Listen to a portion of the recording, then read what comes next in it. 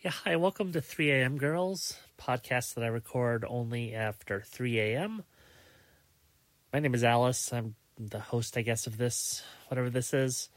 No kimchi tonight. I didn't really want to be awake after 3 a.m., but I ended up awake after 3 a.m. I'm in this really bad cycle where I can't fall asleep at night, but then also when I wake up, I immediately want to go back to bed no matter how long I've slept for. Sometimes when I get really depressed, I go to bed at like 7 p.m.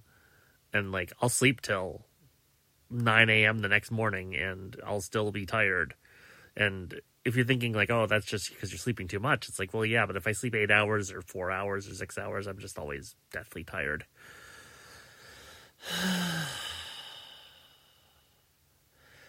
I started therapy this year, and it's been going pretty well, although I'm now in the habit of sleeping through it, which is not great.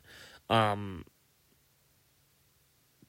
I think I feel like I'm starting to unpack some of the things that I deal with or that I kind of repress about myself and like my depression. And it's tough because I feel like once you've started unwinding it, you've just got to keep unwinding it forever. It's like giant pile of string.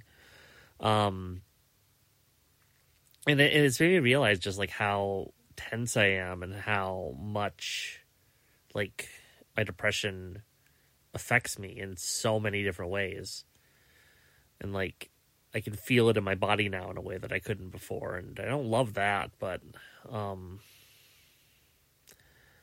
I don't know. I'm almost at the max dose of Zoloft and Wellbutrin after hitting the max dose of Wellbutrin and what was the other one I took? Not Prozac. Lexapro. Anyway, I really don't want to talk too much more tonight because I really need to go to sleep. But here we are, episode 2 of 3 a.m. Girls. Good night.